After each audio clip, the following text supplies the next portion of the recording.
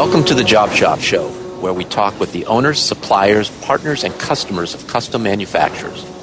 Listen and learn the secrets of top-performing job shops, the tools, techniques, and backgrounds that have made them successful, all in the quest of raising the bar for custom manufacturing. I'm your host, Jay Jacobs. This episode is sponsored by Paperless Parts, connecting buyers and suppliers of custom manufactured parts. The Paperless platform is a secure, ITAR-compliant, cloud-based manufacturing system for suppliers that reduces the amount of time spent on sales, estimating, quoting, administration, and order processing. It offers seamless integration with the accounting and ERP software tools that shops already use, such as QuickBooks, E2, and JobBoss. Paperless Parts was founded with a mission to make manufacturing more accessible by streamlining the quote-to-cash process. Spend less time quoting and more time selling. Greetings, Job Shop listener. Your host, Jay Jacobs here, kicking off another episode of the Job Shop Show. Today with Justin Quinn from Focused on Machining. Focused on Machining is a machine shop in Denver, Colorado. They were started in 2008, and Justin acquired the business in 2016. Welcome, Justin. Thank you. Appreciate it. So there are quite a few topics I want to get a chance to talk with you about today. In particular, the process of how you acquired a shop, your background as a commercial banker, the 3D printer which you've bought and brought in-house, how you went about getting ISO certified and why you decided to do so. But first, I always like a company name that tells you exactly what they do. Whenever I told someone I was from Rapid Sheet Metal, which is the shop that I used to own, they always knew exactly what we did. Focused on Machining certainly does that too. How did the name come about? The name of Focused on Machining I actually inherited when I purchased the company. But I do know that the previous owner, he had worked for a couple other manufacturing companies in his career, but he really enjoyed the machining aspect of it. And I know when he set out to start Focused on Machining in 2008, that he wanted to be a machine shop. He didn't want to focus on other aspects of manufacturing. So I kind of think that's where it came from. It was just a simple name, and then, like you said, it tells exactly what we do. And when I took over, I wasn't crazy about the name. I wasn't crazy about the branding. Mm-hmm. But as I kind of got into it a little bit, I agree, that it definitely is very simple, and it tells you exactly what we do. If you're looking for a machine shop, machining services, that's what we do, and we're highly focused on that. So I decided to leave the name in place. I've recently rebranded it, mm-hmm. changed the logo a little bit, but I've decided to keep the name in place. Well, I like it, and I was thinking also that it's probably good for recruiting for team members who really care about machining, that they know that is what they're going to do at your company, that your company's not going to lose its focus and get into another process or processes, and machining won't be as important. So, yeah, I think it's a good pick. On the flip side, you started your career in the Air Force as an aircraft mechanic, and one would not have guessed you would own a machine shop one day from that start of a career path. How did that happen? Well, I'll say that my desire to own a business, started much before the Air Force. I come from a somewhat entrepreneurial family. Both my grandparents are hardworking farmers, born and raised in Kansas, and they moved to Colorado for work, but they also own their own farm. So I grew up out there on the farm with my grandma and grandpa, and of course, they did beef, they raised beef for other people.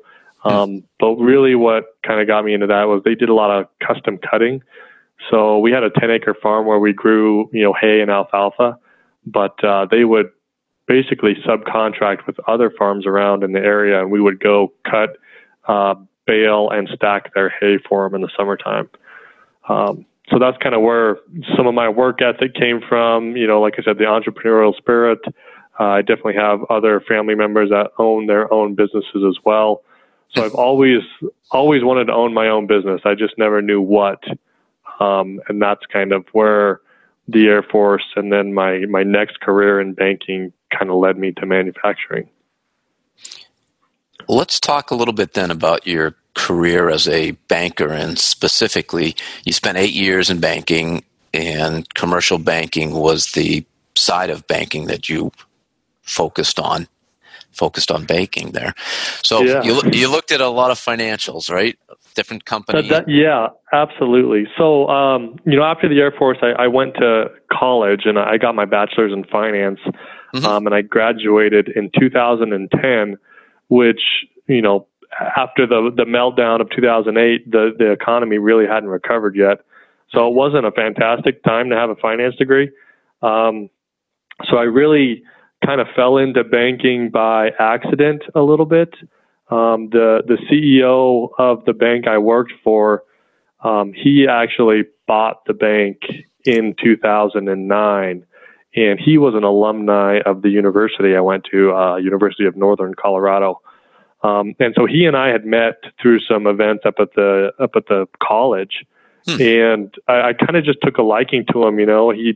He really sparked something into me. He was telling a story about how he wanted to buy a bank, and he told the whole story about how banks were troubled during this time, and he wanted to buy a small bank that wasn't overly burdened with bad debt, and then he felt like he could really grow it because he would be one of the only banks in town that had clean capital and was able to lend. Gotcha. So, I got his business card when I was a senior in college, and I called him up, and he had just purchased the bank, so he didn't really have a lot of opportunities for a young person like myself who didn't have a ton of experience but had, a good base of knowledge to start with. So I actually started at an internship with a company called Brown Brothers Harriman. They're a financial company, and basically my job there was to balance trades with Wall Street the day after. So they would make a bunch of trades on Wall Street. I would reach out between a couple of brokers and make sure that all the values met up and spreadsheets aligned. And so it was really kind of a mundane job. I was just managing spreadsheets and making sure numbers matched.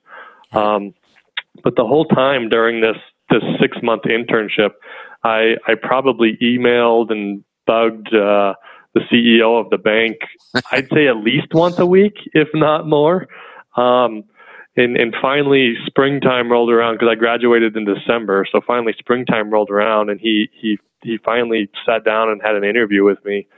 And come to find out after the fact, he told me the only reason he hired me is because I never gave up. I never stopped. I just kept bugging him, and he was like, "Well, if this guy's this persistent, he'll be something worthwhile for us." So I left that internship. I had a guaranteed position. I could have stayed there. I had a full-time opportunity, but the bank offered me another internship. It was a paid internship, but it had no guarantee on the back end. It was 3 months internship, so I took it. Like I said, I knew this guy was someone I wanted to work with and for and learn from. So I took the internship and started in the finance department, really just doing tons of odds and ends things, managing financials, doing reporting for the bank. And then I started, I kind of had a leg up on Excel from a lot of folks. I was really advanced in Excel. I took some Excel classes at the university. So when people started to understand my capabilities with spreadsheets and stuff like that, I started getting farmed out to all the different departments in the bank and building custom reports and spreadsheets for them. So I kind of got my name spread around the bank, which at that time was really small. We were I think I was the 30th employee at the time. So a pretty small bank. Right. And just started, doing whatever I could. And finally I got an opportunity about a year later to move into the underwriting department. So I did that. I started underwriting commercial loans. I did that for, I want to say 2.5 years. And the whole time I was in there, I really had my eyes set on being a commercial banker. The lenders in a bank are kind of the salespeople, if you will. So they're the ones that are in charge of drumming up the business, meeting customers and businesses, and then studying their financials and determining, whether they're bankable or what kind of products to offer, et cetera. So after a couple of years in underwriting, I got an opportunity as a junior lender. And Justin, let me ask you, before you talk about your role as a junior lender, what is underwriting at a bank when you say that? So underwriting is essentially financial analysis. When you go to a bank and they request 3 years of tax returns and 3 years of personal financials and your credit report and all that, all of that information is going into an analysis tool, whether it's a spreadsheet or customized software. Honestly, that all underwriters are doing is determining the ability to repay debt. And they do that through a couple of metrics. What we used a lot was called the debt service coverage ratio. Right. So basically, we would take your financials, and a bank is looking at cash flow. They're not. Of course, they want to see profits and things like that, but they're really looking at cash flow, trying to understand how money is moving in and out of the company, and determining if that source of cash coming in and out is sufficient to pay debt. And that kind of boils down to the debt service coverage ratio, where we would determine the amount of debt they're looking for, the size of the loan. Obviously, that would give us our loan payment, and then we would see how much cash flow they have to service that payment. We wanted to see, 1.25 to 1.5 times cash flow over the debt payment. So if someone on their profit and loss statement showed that they were making money, and perhaps a lot of money, they may actually not have the cash flow, though, to support a loan that they're requesting. Did you see that at times? Yeah, very true. There's, for owners of companies, depending on what type of entity you have set up, the most common small business is the LLC. There's multiple ways for owners to take money out of that entity that don't necessarily show on the income statement. So you could have, just like you said, you could have a very profitable company when you look at the income statement, but then you boil down into the cash flow and you can see that the owner is financing, their lavish lifestyle maybe through the company. And while it's greatly profitable, when you look at what we call the global scenario, where that includes the business, the owner, any other owners, any other businesses they may have, commercial real estate. When you put that all together, that's when you can really see, okay, as an entire entity, where is the cash going, and are they retaining cash or spending using cash? And that essentially gives a bank or somebody loaning money a sense of risk of making that loan and their ability to repay it based upon the cash. Exactly. And that's kind of where banks, in my opinion, get stuck. It's a little counterintuitive, right? They want to see a really healthy, profitable entity that retains their cash and, saves their cash. But the flip side is a company that does that doesn't need to borrow and doesn't need debt. So it's, right. And that's I think where banks are in trouble these days, is because they're so focused on these metrics that they're kind of leaving small banks out of it a little bit, because small banks are reinvesting, or small companies are reinvesting in themselves, and so there's not a lot of cash left over. They may be profitable, but especially in the machine shop world, our capital expenditures are huge. Right. We traditionally spend more on equipment than we make in a couple years of net profit. So, which, banks, it's nice because there's always that lending opportunity, but there's always the reinvestment. There's not a lot of cash left over to just put in a bank account and let sit there for a while. Underwriting then sounds like it's the perfect way to get to understand all the financial metrics that you need then to become a junior lender, which was your next step. Yeah. So that's really the base. Underwriting, you really got to understand business financials, and you got to understand how the business operates and what it does just by reading the financials. And then that's really the base of becoming the lender. Really a lender is still an underwriter at heart. They're just more externally focused than internally focused. They're the ones that are out there meeting businesses and trying to uncover opportunities for the underwriters and other bankers to analyze and determine whether they want to take on as a customer. It makes sense, because if you are a salesperson for the bank, if you bring bad deals to the table, then you've wasted a lot of your time where you can't spend the time on making a better sale, or a sale that's more likely to happen. Yeah.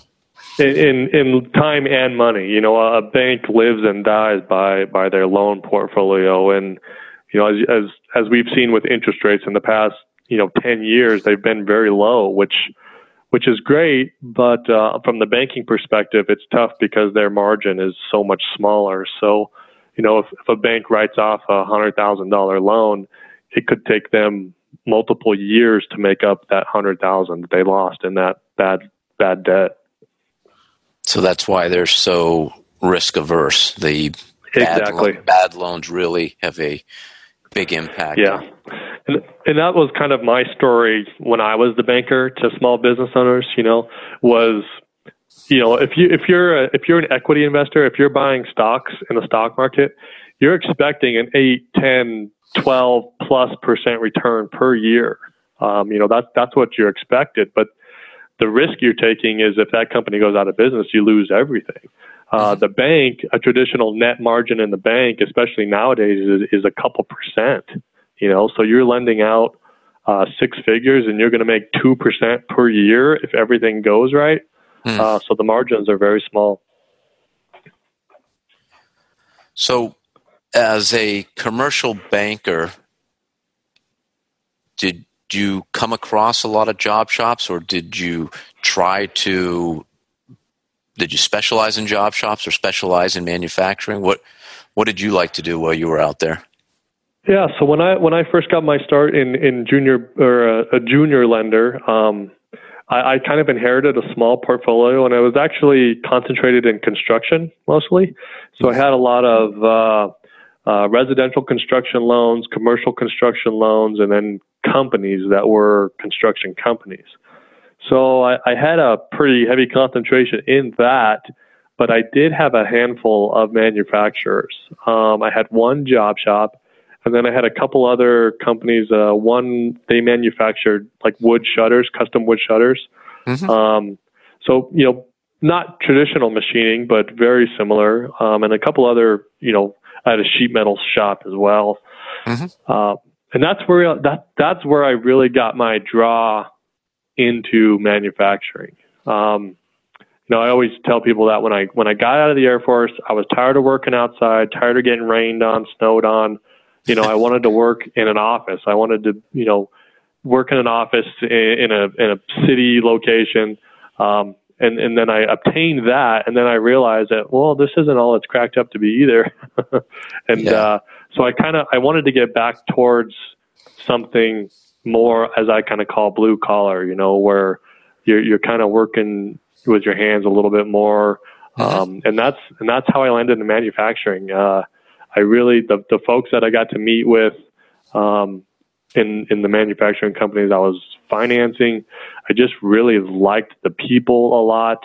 I started to get involved in our local trade association, the Tooling and Machining Association here in Denver, as a banker. And really just a really good group of people, really down to earth,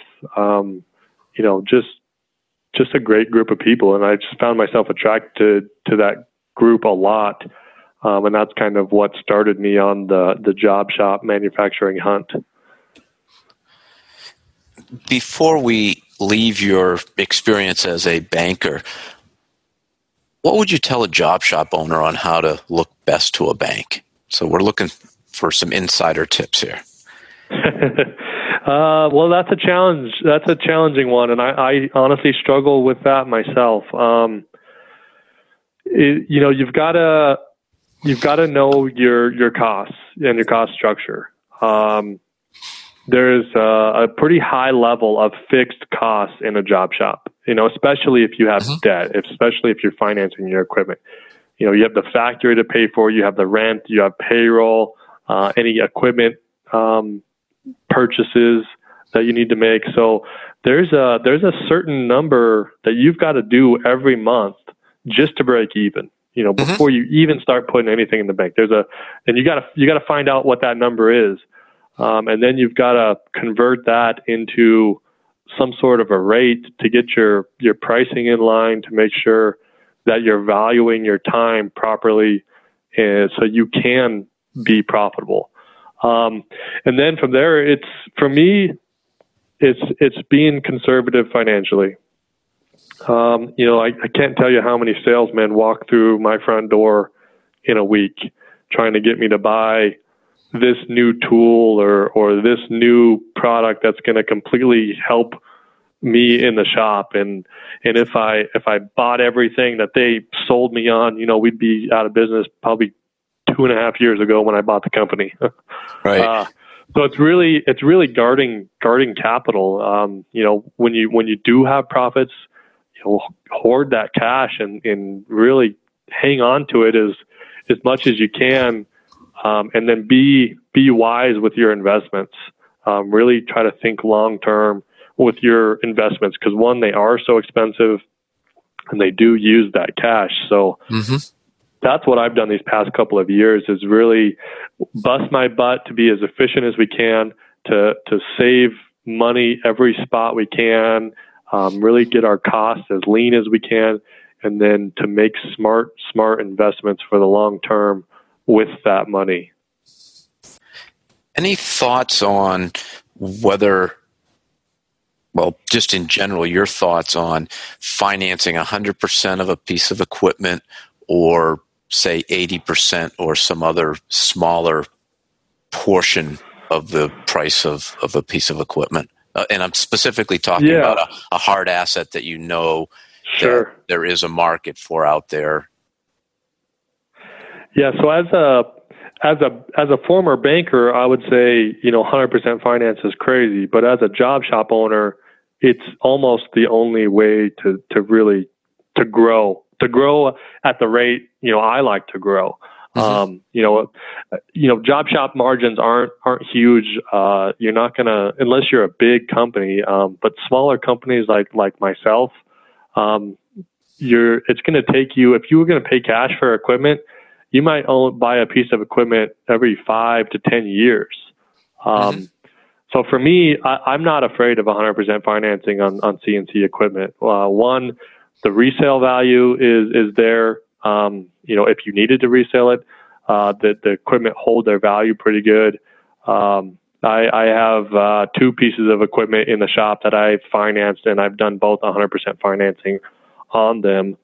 That being said, you're not going to get that financing through a traditional bank. You're going to have to find an equipment finance company or a leasing company to do that for you.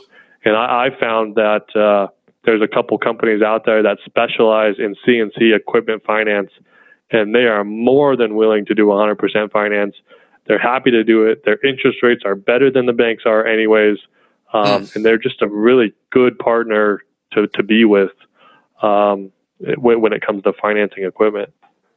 Did you go with a pure lease where the entire payment is expensible, or did you do a capitalized lease where essentially it was structured like a loan with a principal that was not expensible and only the interest portion being expensible?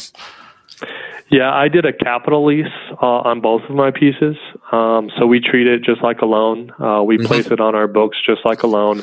Every payment, a portion goes to principal and a portion goes to interest. And really, it makes sense for me, especially this early on, where we're the past couple of years we've struggled to be profitable. We're profitable now, so I wasn't really looking for additional expenses. Right. I like having the asset on my balance sheet.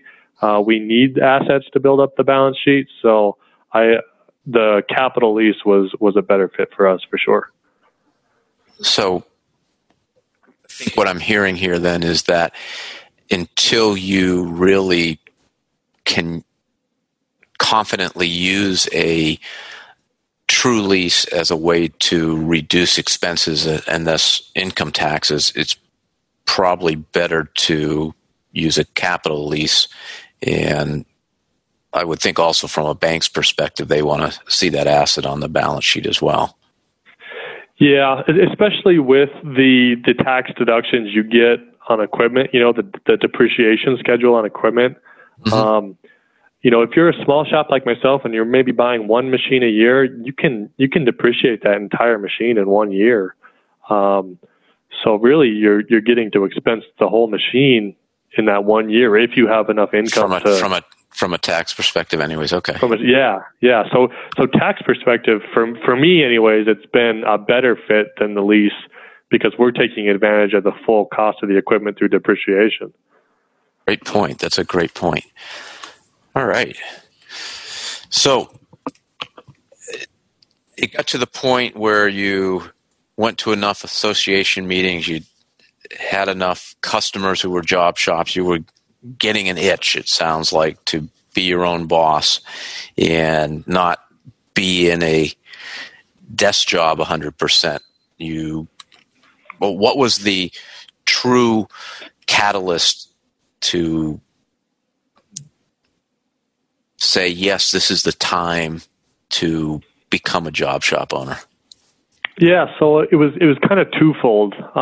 One, the first being, especially after going through so many financials of so many different companies and meeting the folks, I kind of started to realize, and without, sounding arrogant, I noticed that these successful business owners are no smarter, no more special than I am.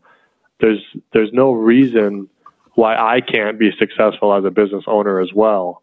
And then the second side was kind of external. Our bank had gone through a couple mergers, and the culture had changed, and it wasn't a fun place to work anymore. And then it was finally sold to a bigger bank, a regional bank.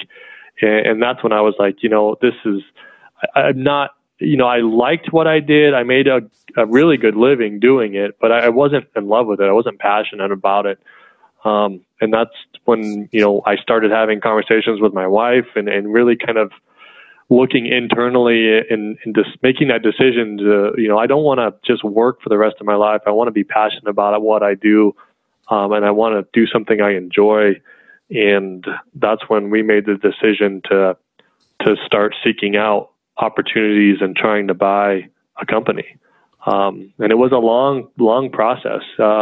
It was a 2-year process from the time I committed to say, yes, we're going to buy a shop until we close. It was 2 years.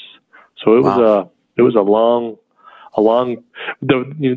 the hardest part was finding opportunities, was because a lot of small job shops, there's no vehicle for them to be sold. It's not, you hear about big companies getting bought and sold all the time, but right. When you're a small little company, there's no marketplace for you. There's no source of people that are trading companies back and forth. So I really had to leverage the network of folks I've met through the trade association. In fact, the gentleman that put me in touch with the owner of this company was the insurance broker. He'd been the insurance broker since day one, and he kind of knew everybody in the industry. And I reached out to him and told him what I wanted to do. And he was like, well, I have no idea. Let me think about it. And he put me in touch with a couple of people that, he's like, they're a little bit older. I don't know if they want to sell or not, but they might. You should reach out to them. And that's all he did. He just made the connection. And then from there, I started reaching out to folks and seeing if there was interest there. And then we started working on offers from there. Did you have specific criteria that you mapped out ahead of time in what you were looking for, parameters of minimums and maximums in different areas? Not really. I would say the only parameter I had was on the maximum, only because, I didn't have the personal financials to really put a ton of money into it myself. Mm-hmm. So that kind of limited me on the upper end. It any shop doing about a million to 2 million was kind of the upper limits of what I was looking at. Only because, thinking this owner's going to want money down, or if I do finance through a bank, right, there's only so much debt I as a person can support because of my personal financials. So that was really the only limit on the upper end. I looked at a couple really small companies, doing much less than that, like one or two folks. I looked at some companies a little bit bigger than that, and then I actually did write an offer on a company that was doing about $5 million a year. And I got the farthest on that one, but it actually came down to the finances where, the bank wasn't willing to lend me enough money to put into the business, and the owner didn't want to finance enough of it either. So that's kind of where I ran into that ceiling where, I had a strong offer. I valued it properly according to the owner. But I just didn't have the financial horsepower on my end to put it all together. Just curious, has that shop subsequently sold, or is the owner still with that shop? No, that shop did sell. So my offer was competing against another shop owner, actually, and they had an all-cash offer. And it's actually kind of funny because I still talk to that owner today, and he still mentors me a little bit. And he told me after the fact, he's like, I wanted to sell to you so bad because I liked you. I liked who you were. I liked your vision and your thought and your plan, but he couldn't take that financial risk, of financing the whole thing for me. So he's like, he told me that afterwards. He said, I'm going to go with the other offer. It's all cash. But he committed to me that, he said, if there's anything you ever need, any advice, anything, you don't hesitate to call me and I'll help you as much as I can. And he's been a great resource to me. He consulted with me when I first took over the shop. We did not have an ERP system in place. So he helped me navigate those waters, and we kind of went through it and looked at a bunch of different ERP systems and narrowed it down. And he actually helped me get that whole thing implemented. How many shops did you end up looking at in the 2 years? I'd say I probably looked at a dozen, but I only got to a stage to where we were actually communicating and writing offers back and forth on 4 of them. And was that because you decided not to go further, or was it something else, or a variety? Yeah, I think it was a variety. A couple of them I didn't want to move forward, especially after visiting the shop and seeing it. I was like, no, this is not what I'm looking for. There were a couple really antiquated shops, where it was nothing but manual machines, and you could tell they kind of stopped growing 20, 30 years ago type of thing. So that those kind of self-eliminated themselves. And then there were a couple more where, they were thinking about selling, but when it came down to it, weren't really interested in selling. So they just never kicked off, never went anywhere. And then the other 4, we got to the offer stage. I looked at financials, I analyzed financials, but then we kind of got into the issue of, the job shop is always more valuable to the owner, especially the one that's been there for so long, than it might look on paper. And that's where the big struggle was my offers were coming in much lower than what their value was. And let's talk about that for a second, because that is really common out there. And I'm sure there's a lot of job shop owners who are listening now that are considering exiting their shop. They have a certain value in mind, but the value may not be what the market values. So what could you say to a job shop owner, one of those owners who you didn't want to pursue because their value was higher than really what the market was? Any thoughts there? Well, the first thing I would say is, if you're trying to value your own company, have a reason for the number you come up with, right? Like, I mean, we all kind of feel like, oh, my company is worth about this, but why? Why is it worth that? And it's got to be tangible. It can't be because, we're the nicest machine shop in town and these are the nicest group of guys like that. You know what I mean? Like, it's got to be tangible. And that's where my approach looking at it was financial.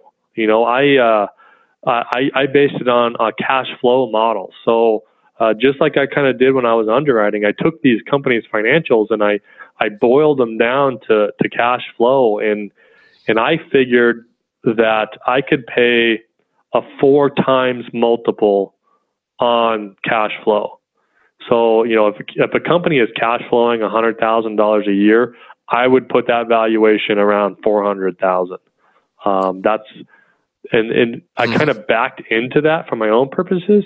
One, knowing that I didn't have a ton of money, I wasn't buying this company with cash, so I had to finance it. I had to pay that debt, and so my goal was to get into a company that had decent cash flow that could support the debt payments with the company finance, and also pay myself a decent enough living to where I'm not eating ramen noodles along with my 4-year-old. That right. I can eat something else if I want. But did you then take the current owner's salary and put that into the cash flow, and then take out a number for yourself to get to the final cash flow number? Was that how you did it? Yeah, absolutely. I added things back like interest expense. I added that back because I knew that my debt was going to be replacing all of their debts. So I added back interest expense. I added back owner's salary. A couple of the owners, they had season Bronco tickets on their financials, right? So I added that stuff kind of back. Everything that wasn't necessary for the business to operate it, I added back into the financials. And then I took out, my debt payment that I would need to finance the company, the salary that I was looking to have. I took that out, took out, a little bit here and there for growth opportunities or further investment. So yeah, it was a lot of adding back things that were coming out of the financials and then subtracting what I knew I was going to have to put into it to get to that final cash flow number. And then, like I said, I tried to base it on a 4 times multiple, but that really was my starting point for the conversation. I wasn't hard and fast on 4 times multiple. It was let's start here, and if we're in the ballpark, we can wiggle up or down. But that was my starting point. You mentioned that you financed. So did you work with a bank to do the financing? I tried, and it just didn't work. I didn't have enough down payment, and it was hard for banks to understand the collateral value of a machine shop. Of course they could look at the CNCs and get that, but so much of a machine shop's assets are tied up in tooling and other inspection equipment, things that are harder to value. So I tried a couple times, but it just never worked out. So what I ended up doing here in this shop was an owner carry. And I got lucky enough that I found an owner who was willing to do that. And in fact, a couple of the owners that I wrote offers on were willing to do that. So basically, we agreed on a down payment. And it was just about every penny of my life savings as a down payment into the shop. And then, he carried the rest. So we wrote a formal loan agreement, and I make loan payments to him every single month. What was the term length of the loan? I did a 15-year loan, which was pretty long, actually. Yes. I didn't think I was going to get away with that. And this is where I think my expertise in banking kind of came in a little bit. So yeah, we did a 15-year fully amortized loan, which benefited me greatly. I had thrown out there on other offers though, where we would do like a 10-year loan and maybe reprice after 5 years or something like that, or have have a balloon period after 5 years, but I was lucky enough to secure the full 15 years here, and we're ahead of that now. We'll have that paid off well before 15 years. But from my coming into the business, not knowing the business well, I wanted to be as conservative as I could on the cash flow because I knew it was going to be a challenge, and I didn't want to run it, as tight as I could. I wanted to leave as much wiggle room financially as I could. I'm glad I did because the first couple of years were tough, and there was a lot of things I changed that I didn't anticipate changing, and a lot of money was spent that I didn't anticipate spending. And we used up every bit of that slack that I had built in early on. And it's now starting to pay dividends, though. Things are turning around, and we're really hitting our stride now.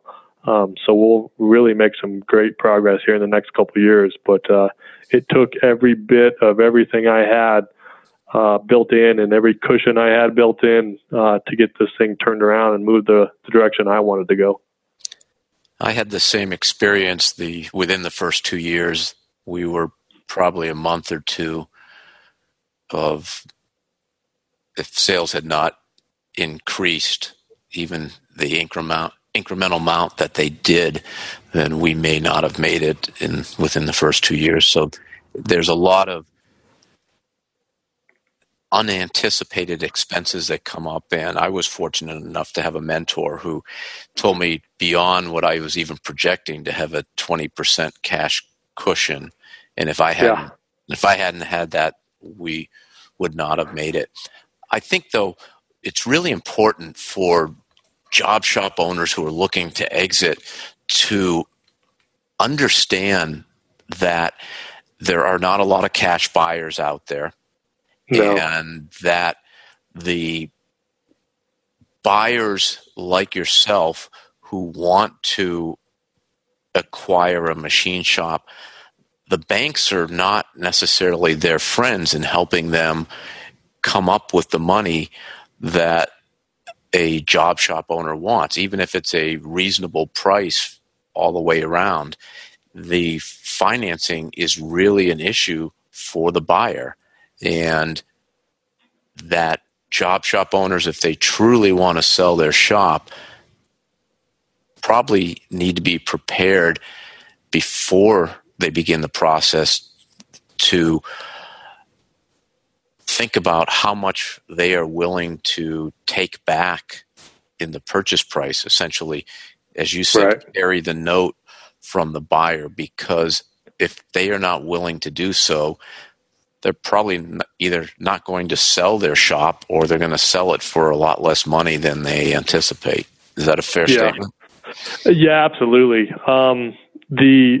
Unfortunately, if you're I think less than $5 million cash flow or $5 million profit, which means you're obviously much, much bigger than that in sales, yes, there just isn't a market. There's no market there. And you're going to have to find and develop your own market, which means you're going to have to find another shop that wants to buy you out because they want to grow, or an individual like myself that wants to get into the business, wants to own a business, but doesn't want to start from scratch. But the flip side is you're not going to get cashed out. It's very unlikely that, because honestly, if I look back on it, and if I had, the money that I spent on this shop, if I had that in the bank, why wouldn't I have just started my own shop from scratch? I could have bought a couple CNC machines and hired a couple of guys, and we would have been off and running. So yeah, the people that are going to buy out a job shop, they're not going to have that cash out option. So you want to, really try to get your valuation in line and figure out where your company truly is. And I think it's probably at minimum a 3-year process to exit, because any individual, any bank, they're going to look back at least 3 years. Okay. So if you want to maximize that valuation, you need to have very strong, very clean financials for 3 years in a row, or you're going to take, your valuation is going to be lower than what you anticipate it to be. So I think when I say things like some of these owners had, season tickets to the Broncos on they're paying for their wives and their kids' cars through the business. Like, Right. Those are the kind of things that you need to have out of the financials. That way, someone that's looking at taking over that business is seeing what the business truly does. And that's what you need to have for a couple of years in a row with strong profitable years. Otherwise, you're going to be trying to sell the shop, and you're going to have to convince that person that, okay, we lost money last year, but here's why we lost money, and here's why it's going to pay dividends in the future. And at that point, it's up to that individual that's going to buy it, whether they believe that story is true or not, and if they're going to want to take that extra risk.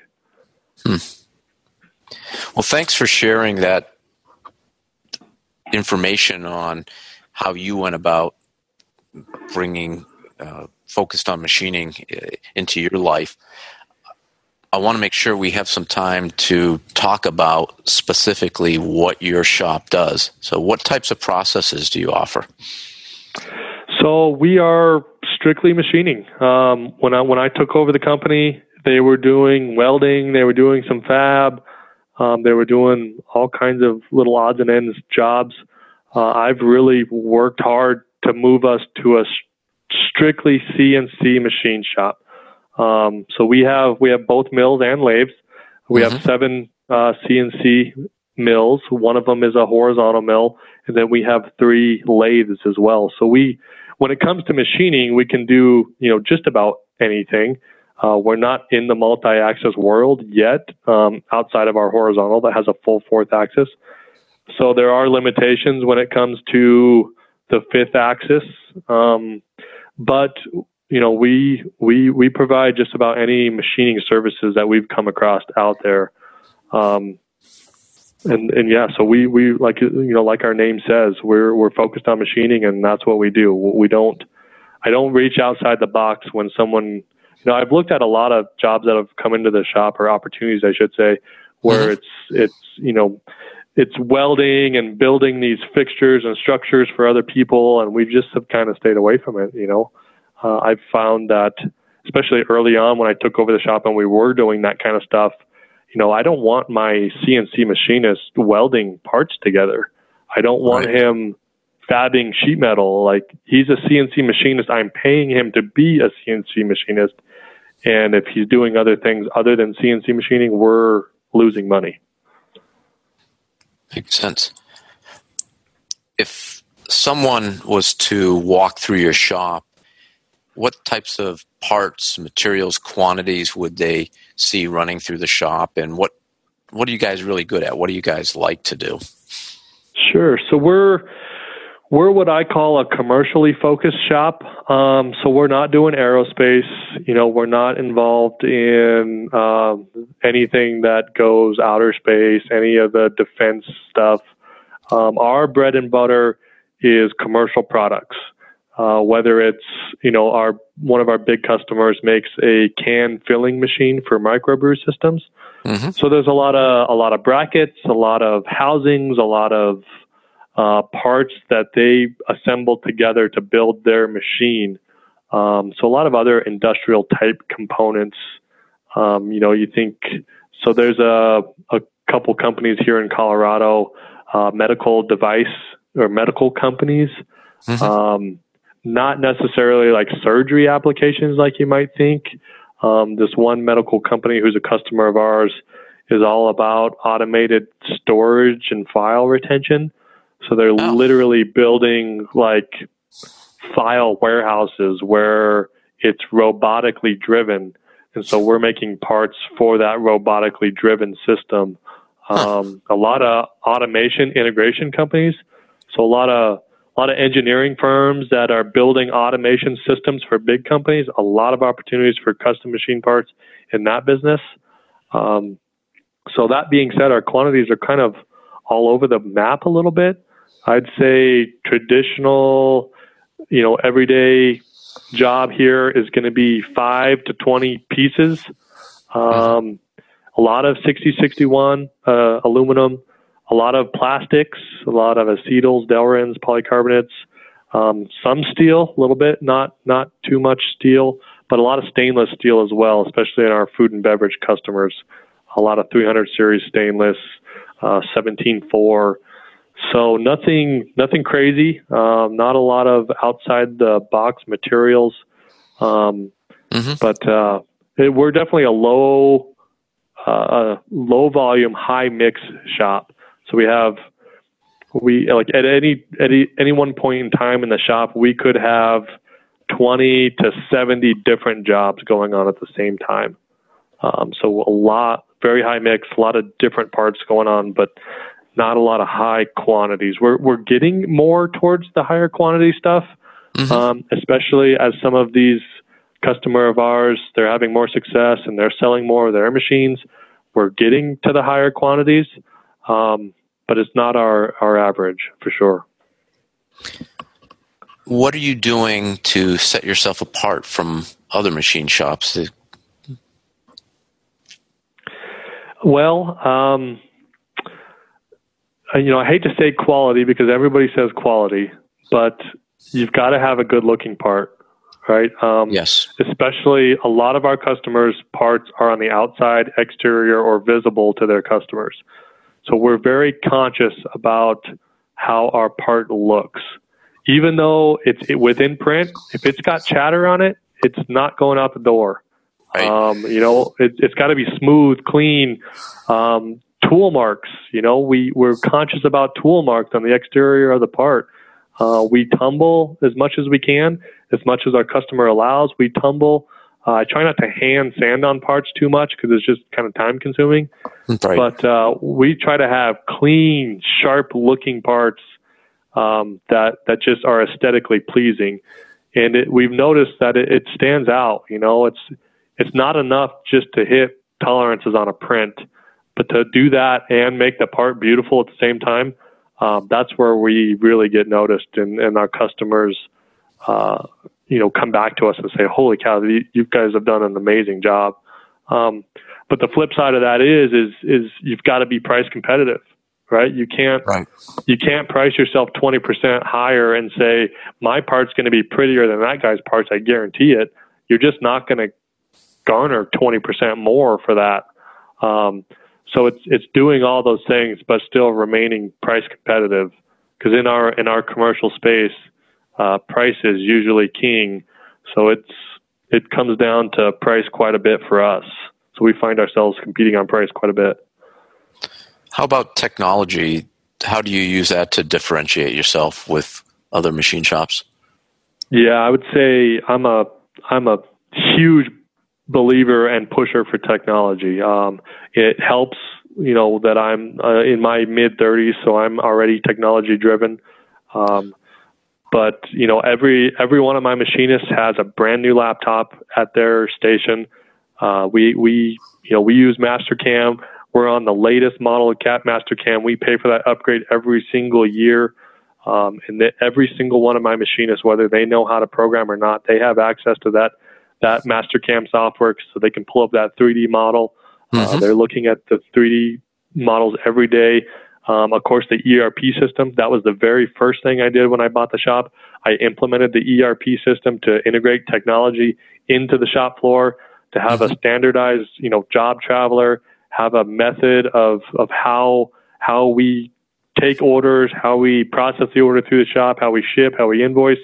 Without an ERP system, boy, that's a nightmare to handle, and you really can't grow beyond a certain level without it, because otherwise it's one person running around with their hair on fire every day, keeping track of everything. Which we do that. Which ERP system? We're with E2, ShopTech E2. So we signed up with them 6 months after I took over the shop. It's been fantastic. When we first started, it was kind of an older server-based model. It looked old, it felt old. But this summer they rolled out their new web platform. We've migrated to that, so it's really handy. Myself and my production manager, we both have tablets.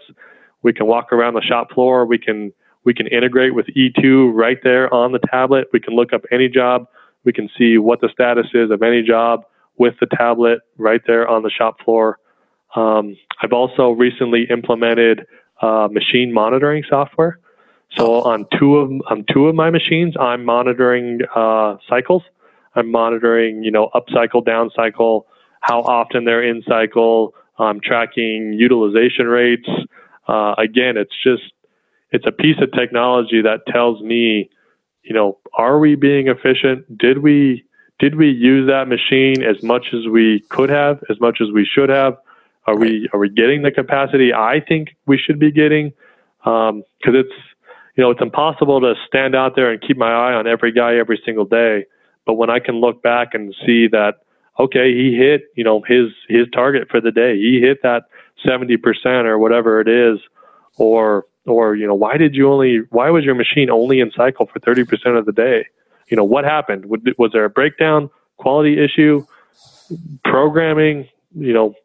For me, that technology piece is really allowing me to understand our pitfalls.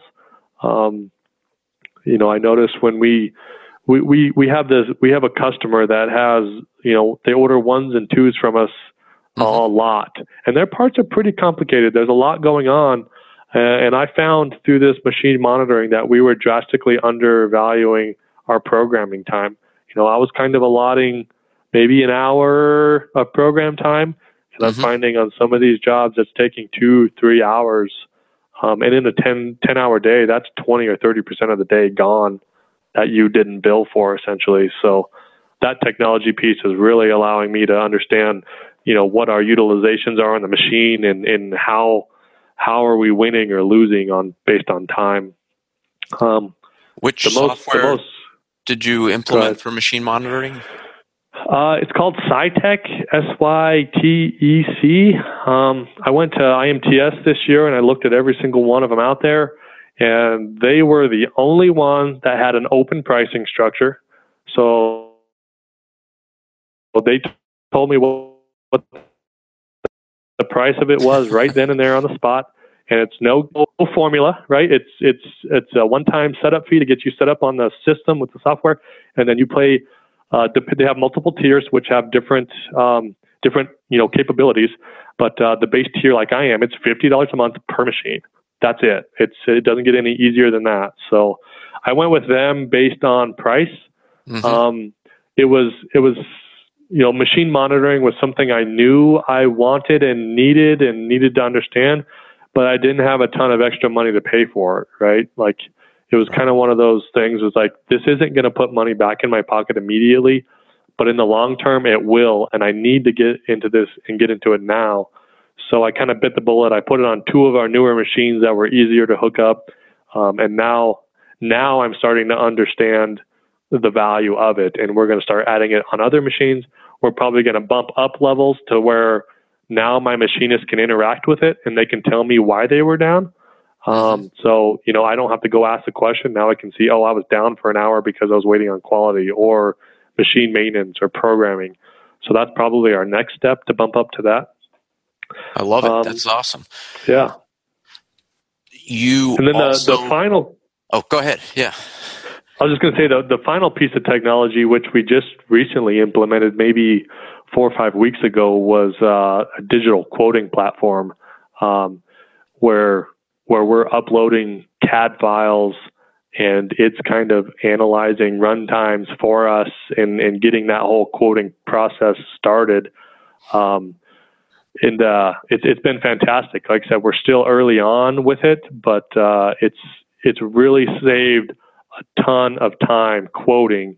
And in a small shop like mine, where my production manager is not only doing scheduling and estimating, he's running a machine on certain days. He's running the saw. He's doing so many things, and so am I, that it's saved us a ton of time on quoting. So that's something I'm really excited about going forward, which we just got our feet wet, but it's going to be a huge time saver for us. And what are you using there? It's called Paperless Parts. So it's a third-party company. They provide the software platform to you. You log into it via the web, and like I said, you upload your CAD files, and you kind of build it out on the back end based on shop rate or what have you. And then it'll analyze the run times based on that 3D model, based on the parameters you put into it. So it's really taking my old method used to be take the print, hand it to a machinist. Okay, how long does it take to make this? How many setups, how much time for each setup, and then what's your runtime? It takes that completely out of the mix and analyzes it in seconds, maybe minutes on the long end, and it applies those times and gives you that cost. I've built in my setup times in there, so it knows, if it's this many setups, it's this many minutes. You multiply it by shop rate. There's your price for setup, and then it might say, okay, to make this part, it's 20 minutes total cycle, and it'll apply my shop rate to that 20 minutes, spit out the price, and then I got to go in. I got to add material and any outside processing, but it really makes it quick. Excellent. Tell me about the 3D printer that you've brought in-house. That sounds really cool. Yeah, so we actually brought in our first 3D. We have two of them now. We brought in our first 3D printer last Thanksgiving, and it was a Black Friday special on Amazon. It was this tiny little 3D printer from China called the Ender 3, super low level. Nothing fancy. We even had to put the darn thing together ourselves when we got it here. But me and my production manager, you hear so much about 3D printing, right? And then of course at IMTS, we saw a ton of 3D printers and big 3D printers. And we just were like, it was $200 on Black Friday, and it came with a spool of filament.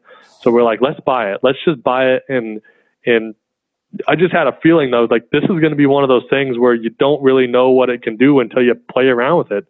So we bought it. We brought it in the shop, and we just started playing. We started making stupid toys. We started printing things, and we're realizing, it's not as easy as it seems, but it's as cool as it seems. We started tinkering around, playing with it. Before we all started thinking differently about how to make things for the shop. And we have little plastic things on the sides of a lot of my CNCs to, hang calipers on or hang other tools for the machinist that we've 3D printed. So it started off real kind of crazy like that. And we had this customer actually from the West Coast reach out to us, and they wanted us to machine basically a test tube holder. So he, in his company, he will take different types of seeds, put them in a test tube together, and shake the crap out of them, and somehow that cross-pollinates them, whatever, and he comes up with hybrids. I don't really understand how that works, but essentially he wanted us to take a piece of plastic, drill a bunch of holes in it so he could put a bunch of test tubes in it, and then make a top piece that had basically a ledge around it that would hold the test tubes together, and then it had a bolt hole through the whole thing where he could bolt it together, and he would hold all these test tubes and put them in basically a giant paint shaker and shake them all up. And so we quoted it, and with the plastic and the machining and this and that, it was a little higher than he wanted to spend, and of course it was going to be a couple weeks to make, and so I looked at it and I was like, God, it's just plastic, and I threw it out there. I said, hey, what about letting us 3D print this for you? He was like, yeah. He's like, I don't care how you make it, right? And it wasn't going in water. It wasn't interacting with chemicals, so we weren't worried about the plastic deteriorating. So he sent us models, and 6 hours later we had the part printed, and we sent it to him, and he was blown away. He was like, holy cow. He's like, this is more than I could have ever asked for. It's way stronger than I thought. It's better than I thought. And he turned around and ordered 5 more of them right away. So we printed all of them, and we paid for that little printer, 10 times over on that one job. And then that's when it really was like, oh, okay, we need to think about this seriously, and this needs to be part of our product offering, and not only for customers, but for internal innovation. So we started doing a lot of research into different types of materials, because the PLA, which is just a very generic plastic that our little 3D printer was printing, it's water, so like it'll break down over time, and it deteriorates in water and other chemicals. So it's not a good industrial application. So we reached out to a company local to us called the 3D Print Store, and that's all they do is 3D print prototypes for customers. So I kind of reached out to them and said, hey, we're looking at this a little more seriously. We want to think about this. And we started talking about internal applications. And he reached out to me back, and he was like, well, what can we do for you? I mean, what do you need around the shop? What's something that you buy a bunch of and they're kind of expensive that we can try to print and see, let you see what the benefit of this is.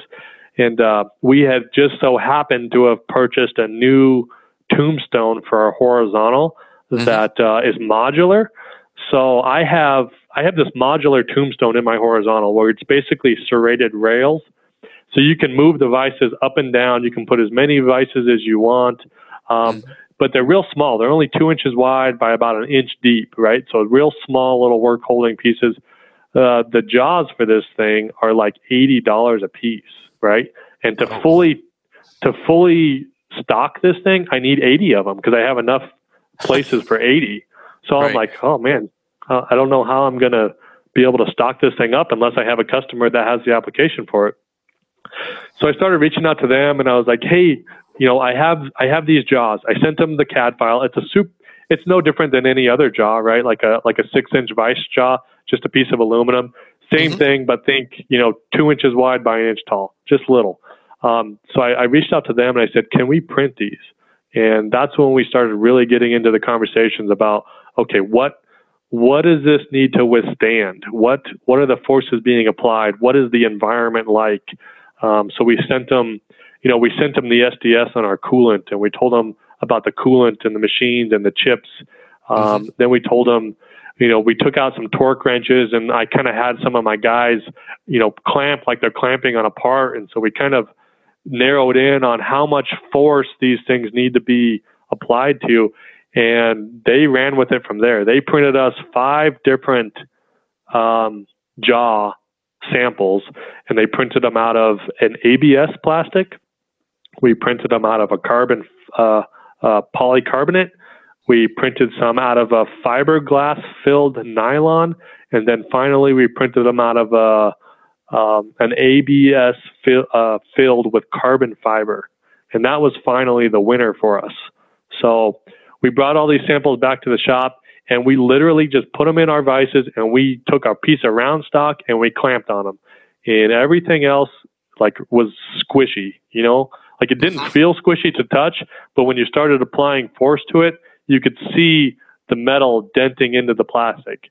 And obviously that's just not going to work for work holding. It's not repeatable. It's not rigid enough until we got to that carbon fiber one.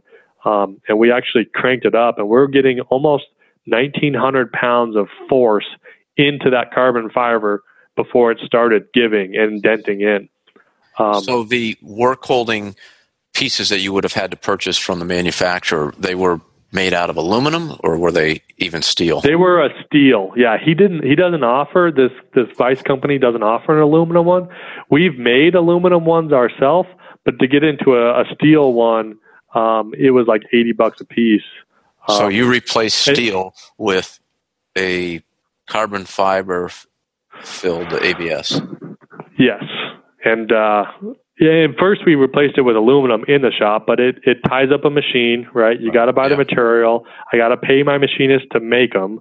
And it came out to, I think the aluminum ones were pricing out in the $10 range, so still not much. But the ABS carbon fiber, we push a button and it prints 20 of them, with no one taking a look at it. And the material, we're sub $2 a piece. Wow. Conservatively. Wow. I mean, a 1 kilogram spool of ABS carbon fiber is like $20, and I could probably get 100 or more parts out of that spool. So it's the savings have have gone through the roof. This is how we change custom part manufacturing. I love it. That's right. And that's the exciting part is now. So I have a customer, a new customer that we just got maybe 2 months ago. And I don't want to say their name, but they are a 3D printer builder. So they build 3D printers that are printing aluminum, titanium, stainless steel, very high-end machines. This company also has a sales division where they're 3D printing parts for customers. So they reached out to me. They found us on our website, and they reached out to me with a couple of really cool parts that they 3D printed that they needed some very easy machining on, right? Like we just needed to clean a surface and to tap a hole on this one part. But it was this crazy geometry that a traditional machinist would be like, there is no way to hold on to that part inside a machine. And he's right. You can't machine, you could machine a jaw, but it's going to take you a week to make the jaw just to hold the darn part. Well, we took his 3D file, we imported it into our master and in Mastercam software. In the new software, they have this tool where basically you can make a negative, right? So we took that crazy geometry, we made a negative, and then we took that negative, put it into our jaw, and we 3D printed a jaw. And now we're holding onto this part with really good work holding in a completely customized fixture that maybe cost us $5 to make. That is very exciting, Justin. Yeah, it's cool. That's a great story. This customer, they came about maybe, I want to say 2 months ago. Let's say 2 months ago. I've already done over $20,000 in business with them in 2 months. Perfect. Just because of our willingness to think outside the box. And, because he told me, he's like, I've been to every machine shop I could find and no one even looks at these parts. And we were like, yeah, we'll look at it. And not only will we look at it, but we did it and we figured it out. And it's been a great relationship since. My belief with the ability for 3D printing to do what it's able to do today, the advancement in the materials and the more flexibility of the both design software and tools like Mastercam, where you can use it for design as well as the actual creation of the manufacturing instruction set. But the opportunity for machine shops today is to think about the ability to treat a 3D printed and additive manufactured part as a near net shape part and be able to bring it to its final dimensioned characteristics. So the machining is not a billet machining from stock machining, but it's more what has been done in the past to metal castings and working with near net shape, being able to hold geometries that are not necessarily rectilinear. So I think you are on the right track there, and I also encourage other job shop owners to think about how they can get into the near net shape manufacturing business, because if you have that skill set, you will find lots of business with customers who are 3D printing parts. And you may have a 3D printer in-house yourself. You may be working with supplied materials, but that is the future. It's going to increase more and more, and it sounds like you're getting a head start. Yeah, I feel like the 3D printing industry and the machining industry are not at odds with each other like a lot of people want to place them, right? The success for both of them is the marriage of those two. It's the unbelievably crazy 3D printed part, but then it has accurately machined critical features that can't be achieved through 3D printing. And that's really the success of the two industries, is when they come together and make an outstanding product together. We've been chatting for quite a while here, and I could keep going on about some of the things that we've already talked about and get in even more granular on that. But before we wrap this up, can you give me some quick bullet points on your ISO certification process, because it's unusual for a smaller shop to be ISO certified, and how did you do it differently that made it so that it didn't bring down the shop while that was happening? Yeah. So I think one of my advantages in this whole ISO thing was I didn't even know what the heck ISO was before I got here, right? Like that to me was just three letters. Like, what does that mean? So I got to the shop, and then through the individuals I had already working at the shop was ISO certified when I bought it, but it literally was expiring right as I bought the company. And so we let it lapse. And after going back and looking at the quality manual that was written and how the ISO process was written with the company, it forced the company's hand to perform a certain way because of ISO. Does that make sense? Yes. I think a lot of job shop owners will understand what I say, or what I mean when I say that. Yes. Was it bogged the company down to meet requirements due to ISO. So I bought the company, ISO lapsed. We weren't ISO certified anymore, which wasn't a super huge deal. But there was this one customer that we were really pursuing that we knew could be a big customer, but they were not going to do business with us if we were not ISO certified. So I started looking into ISO certification, and I had at the time a gal working for me kind of as a saleswoman / kind of office administrator, doing all things, guiding me down this path as a new owner. And she had been in manufacturing for 30 years, so she had tons of experience. So I kind of set her up and I said, I want you to really look into ISO for me. What is it going to take? What do we have to do? And she went out there and she found some ISO systems, and she said, here's what we got to do. Here's the process we have to put in place. And here's what we need to do to be ISO certified.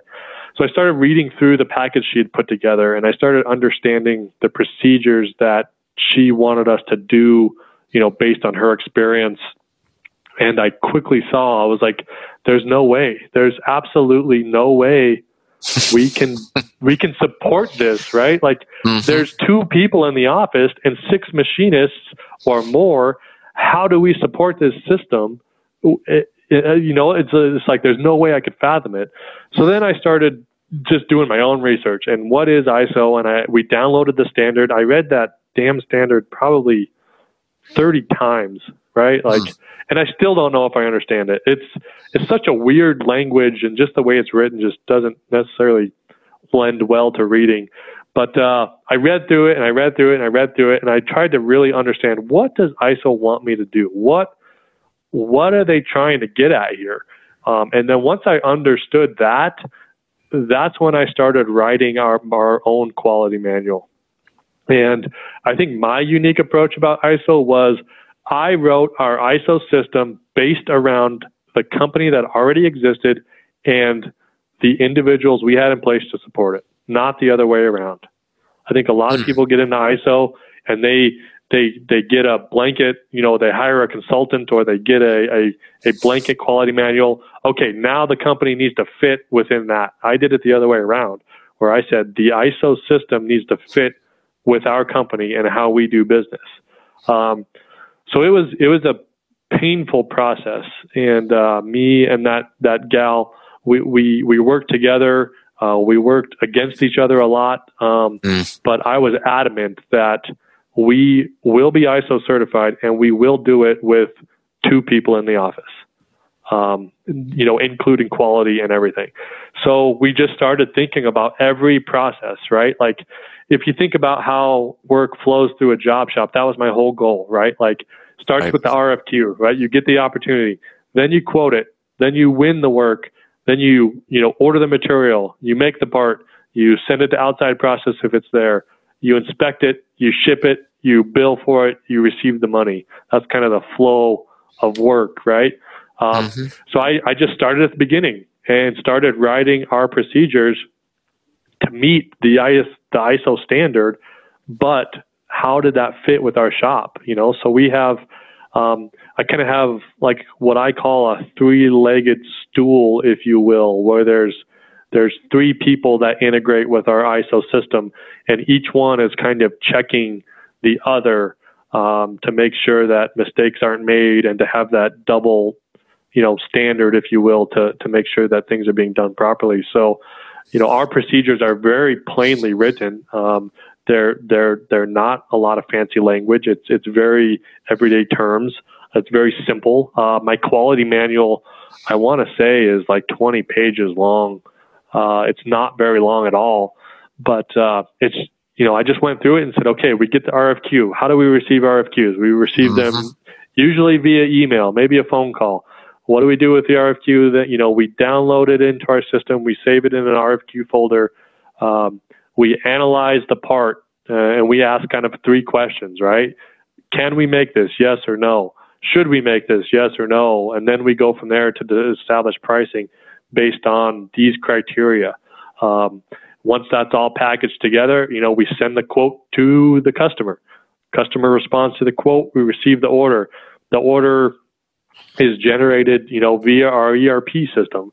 So we put the PO in the ERP system. We put the part numbers, and that's really where we leverage the ERP system. I don't think I could be ISO certified with as small as I am without an ERP system, because it does so much for you. It keeps track of so much for you. I don't think I could do it without that. So we definitely leverage our ERP system a lot. We keep track, our ERP system keeps track of obviously part numbers, prints, revisions, dates, due dates, customer shipping requirements, PO requirements. So it handles it really handles the bulk of the ISO system, as far as the traceability and all that. But I think the big unique thing for us was we wrote ISO around the company, not the other way around. And I tell people that still today. I was at an NTMA event, which is the National Tooling Machining Association. I was at an event in LA, I want to say in February, and one of the meetings was just a round table, and it was probably 30 people. It was job shop owners, it was employees, it was other folks in the industry, and it was kind of just a big session of, hey, what's going on in the shop? What questions do you have? And then let's just chat about it as a group. It's super valuable. I've gone to many of these events, and that session, the round table, is by far the most valuable that's out there. So one of the young guys, he had a small fab shop in LA. I think he's like five people, right? And they do custom parts for vehicles, and it's kind of a marriage between machining and fab. But he wanted to be ISO certified because he wanted to get into a bigger line of business. And his comment was, I've looked into consultants and I've purchased quality manuals. He's like, there's just no way we can be ISO certified and be as small as we are. And then he said, it's like, I'm not even sure it's going to be profitable enough for us to do.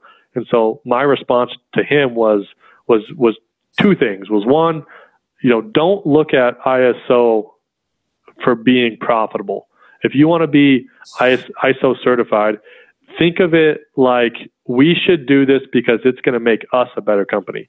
It's going to, all the things that ISO wants you to do are all to benefit the company. It's all to be an upstanding organization, to where your customer knows when I order a part from you, I know it's going to come back to me to print with inspect on time at a great price. And to me, that's what ISO does. Is it validates your shop. It says we follow these standards and we meet these standards of ISO, and that's how you know that we're a legitimate shop and you're going to get your parts and your order taken care of on time and accurately. So I told him, I said, if you really want to do ISO, do it for yourself, not because not because you want to try to generate more revenue or not to chase a customer, even though that's what I did. I realized the benefit of ISO afterwards, and it should be internally focused, right? Let's do ISO because we want to be a better shop and we want to have these processes in place. Because once you get the processes in place, the shop can't not grow, right? I mean, when you get processes in place like that and you take care of customers the way they want to be taken care of because of the systems you put in place, you're going to just get more work and you're going to be more successful. So that was one. And then the second thing I told him was you need to write your ISO system and your quality manual based on how you operate today. Don't completely change the way you do things to meet ISO, right? Force ISO to meet you. I told him, I said, it's not going to be easy, and you're going to, those first couple of audits, you're going to have some issues, and you're going to have some arguments with that auditor. But these auditors, they're used to seeing tons of manuals, quality manuals and different systems, but they're all so similar that when they see a different one, it kind of throws them for a loop. So I said, embrace that, right? Like embrace the challenging the auditor and really fight with them and say, here's how we met this standard, and here's the standard, here's how we're meeting it, and here's how we're meeting it within our company. We're not doing it the way ISO says or wants us to do or someone else. This is what we do, and this is how we can prove that it meets that standard. So that's kind of been my approach to ISO was to really, write it based on our company and our processes. That way it doesn't overburden the shop. Cause I can't have more people in the office than I do machinists. I just can't do that. So we had to find a way to support this system without being overly burdensome. That makes sense. Where can customers get more information about Focused on Machining? Do you have a website, Facebook page? Yeah, absolutely. Website's the best. So just www.focusedonmachining.com. We have a nice website out there. Kind of has a bunch of information about who we are, about who I am, what we do, and very soon, I don't have it up yet, but very soon we're going to have a whole page or pages dedicated towards parts that we make. So being the idea that you can literally see parts that we've made to get a better idea of capability from our shop. So look for that coming out very soon. Justin, it's been great to chat with you. I think it's really exciting to see people in their 30s get into custom part manufacturing because you're bringing into the custom part world the mindset of applying technology to make the business run better throughout the shop. You're applying it to the front end, you're applying it to the shop floor. And I think with what you've done in the short time you really have owned a shop, you've really given our listeners some practical, solid ideas on how they can apply these technologies that are available today. And these are the types of changes, that owners are going to make, that they can make. They're going to raise the bar for both an individual shop as well as the individual shops raise the bar to force other shops to raise the bar in general for custom manufacturing in the U.S. So I think this is a fantastic, I just really appreciative for you getting into the industry, making the commitment, putting essentially your life savings on the line. So thank you for sharing your story. Thank you, and thank you for having me. I really, really enjoy, sharing as much as I've learned in this business in the short time I've been there. And I freely offer up that advice, and I'll offer that up to any of the listeners too. If you do have questions, don't hesitate. Reach out on our website, give me a call. I'd be glad to provide any advice or just talk through issues you might be having at your shop at any time. Because I definitely feel like the job shop world is a community, and if we don't support each other, it doesn't help. So I think I really enjoy supporting other shops as well, and hopefully we can, like you said, we can raise the bar for everybody. That's very generous of you, Justin. Well, that's it for another episode of the Job Shop Show. Thanks for listening, and keep those spindles turning and spinning. Take care. All right, Justin, that Man, I could have kept talking to you for another hour or two. But, Well, we'll have to do it again. yeah. I like that. I mean, there's so many topics to cover, so we could definitely, do another one of these down the road. That'd be great. Yeah, I had a quick question for you. You mentioned you have salespeople coming in all the time. Do you really actually get salespeople walking through the door these days? Oh God, yeah. Really? Metal sales, machine sales, HR services sales, and I don't have a great setup to filter that. My office is literally right next to the front door. Yeah, but it's amazing to me that because I see that there's a lot less salespeople on the road, so maybe it's a more regional type characteristic because I just don't see a lot of outside salespeople here. Yeah.